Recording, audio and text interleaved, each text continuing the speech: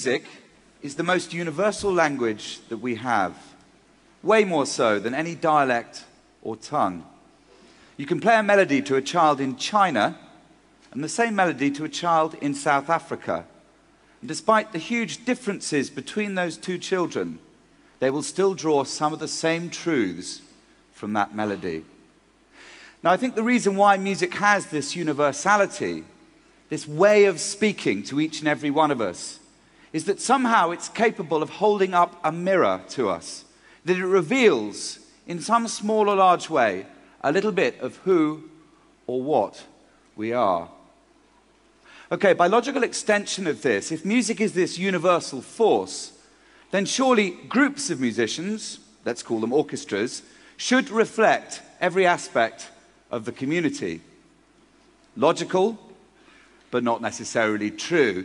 At TEDx Brussels today, we've been looking forward to the future, 50 years from now. Well, I'm going to ask you to go in the other direction for a minute and to come back with me 50 years into the past, the early 1960s to be precise. And if you took a look at all the great orchestras of the world at that time, a snapshot, how many women do you think you would find playing in those orchestras? The answer? Virtually none. Well, here we are 50 years on in 2011, and pretty much every orchestra on the planet has a fantastic and healthy balance between the sexes. Of course, I hear you say. Totally logical. Well, how about another aspect of the community? The disabled community. Do we find them well represented in the great orchestras of our world? Well, I can tell you, as a conductor, I work with orchestras around the world all the time. And I can count on the fingers of one hand the number of disabled musicians I've encountered in any orchestra, anywhere. Why is this? You can't tell me that there aren't millions upon millions of prodigiously gifted musicians of disability around the world. Where is their platform? Where is the infrastructure that creates a space for them so that they can collaborate with other great musicians? So, ladies and gentlemen, as you can probably tell, I'm on a bit of a mission. And this mission has a personal root to it. I have 4 children, the youngest of whom was born with cerebral palsy.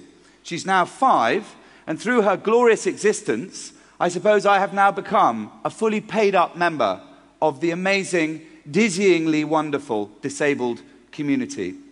And I found myself looking at the Paralympics and thinking, what an incredible model that is. It's taken a good 5 decades, actually, but I can say with hand on heart that when the Paralympics comes to London next year, there will not be an intelligent person anywhere on the planet who does not absolutely believe in the validity of disabled sports people. What an amazing position to be in. So, ladies and gentlemen, where the hell is music in all this? Apologies to any of you who are sports fans, but music is far more universal than sport. Where is the platform? Where is their voice? So, we in the UK are at the very early stages in forming what will be Britain's first ever national disabled orchestra. We're going to call it the British Para Orchestra because with the world's eyes on London next year, and particularly on the Paralympics, we want to throw down the gauntlet to every single other country that is represented there to say to them, here's our Para Orchestra, where's yours? Every country should have a multiplicity of para orchestras of all shapes and sizes, no question. Now, today is a very special day for me because it is the first time that the first 4 members of my little embryonic para orchestra are going to play in public. 4 extraordinary musicians, of which the number will grow and grow. I hope in the end the para orchestra could even be as big as 50 musicians. And we present to you today a little sonic adventure, a little piece of kind of improvisational whimsy, if you like. A piece which, of course, the ink is still wet, the clay is still wet. After all, improvisation is never a fixed thing. We decided what we wanted to share with you at the heart of our improvisation was a tune which is beloved of British people. It's one of the only folk melodies that we still recognise in our culture. And here's an interesting thing. Folk music can tell you an awful lot about the cultural DNA of the country from which it originates. You see, we in Britain, we are quietly melancholic. You know, the rain, it does rain. The food's not so good. quietly melancholic. Not blackly so, just quietly so. And as Shakespeare put it so brilliantly in Twelfth Night, he loves music that has a dying fall. So this melody, Greensleeves, is chock full of dying fall. You may know this tune. Da da da da da da dying fall. Da da da da da da da dying fall. Da dee da da da da. Brief burst of sunshine, ladies and gentlemen, the chorus. Da da da da dying fall. Da da dee da da da da dying fall. Da da da da dying fall. Da da dee da da. Okay?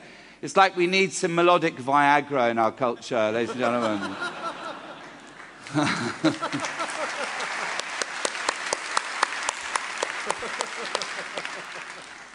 It goes without saying that we are very much at the starting gates with this project. We need your help. We need the global community to help us deliver this dream so that this orchestra can be full steam ahead by summer 2012. If you think there's any way that you can help us, please, please get in touch. And so, ladies and gentlemen, it gives me enormous pride, pleasure, and joy to introduce to you, with a short improvisation upon that most melancholic tune, Greensleeves, the first 4 members of the British Para Orchestra.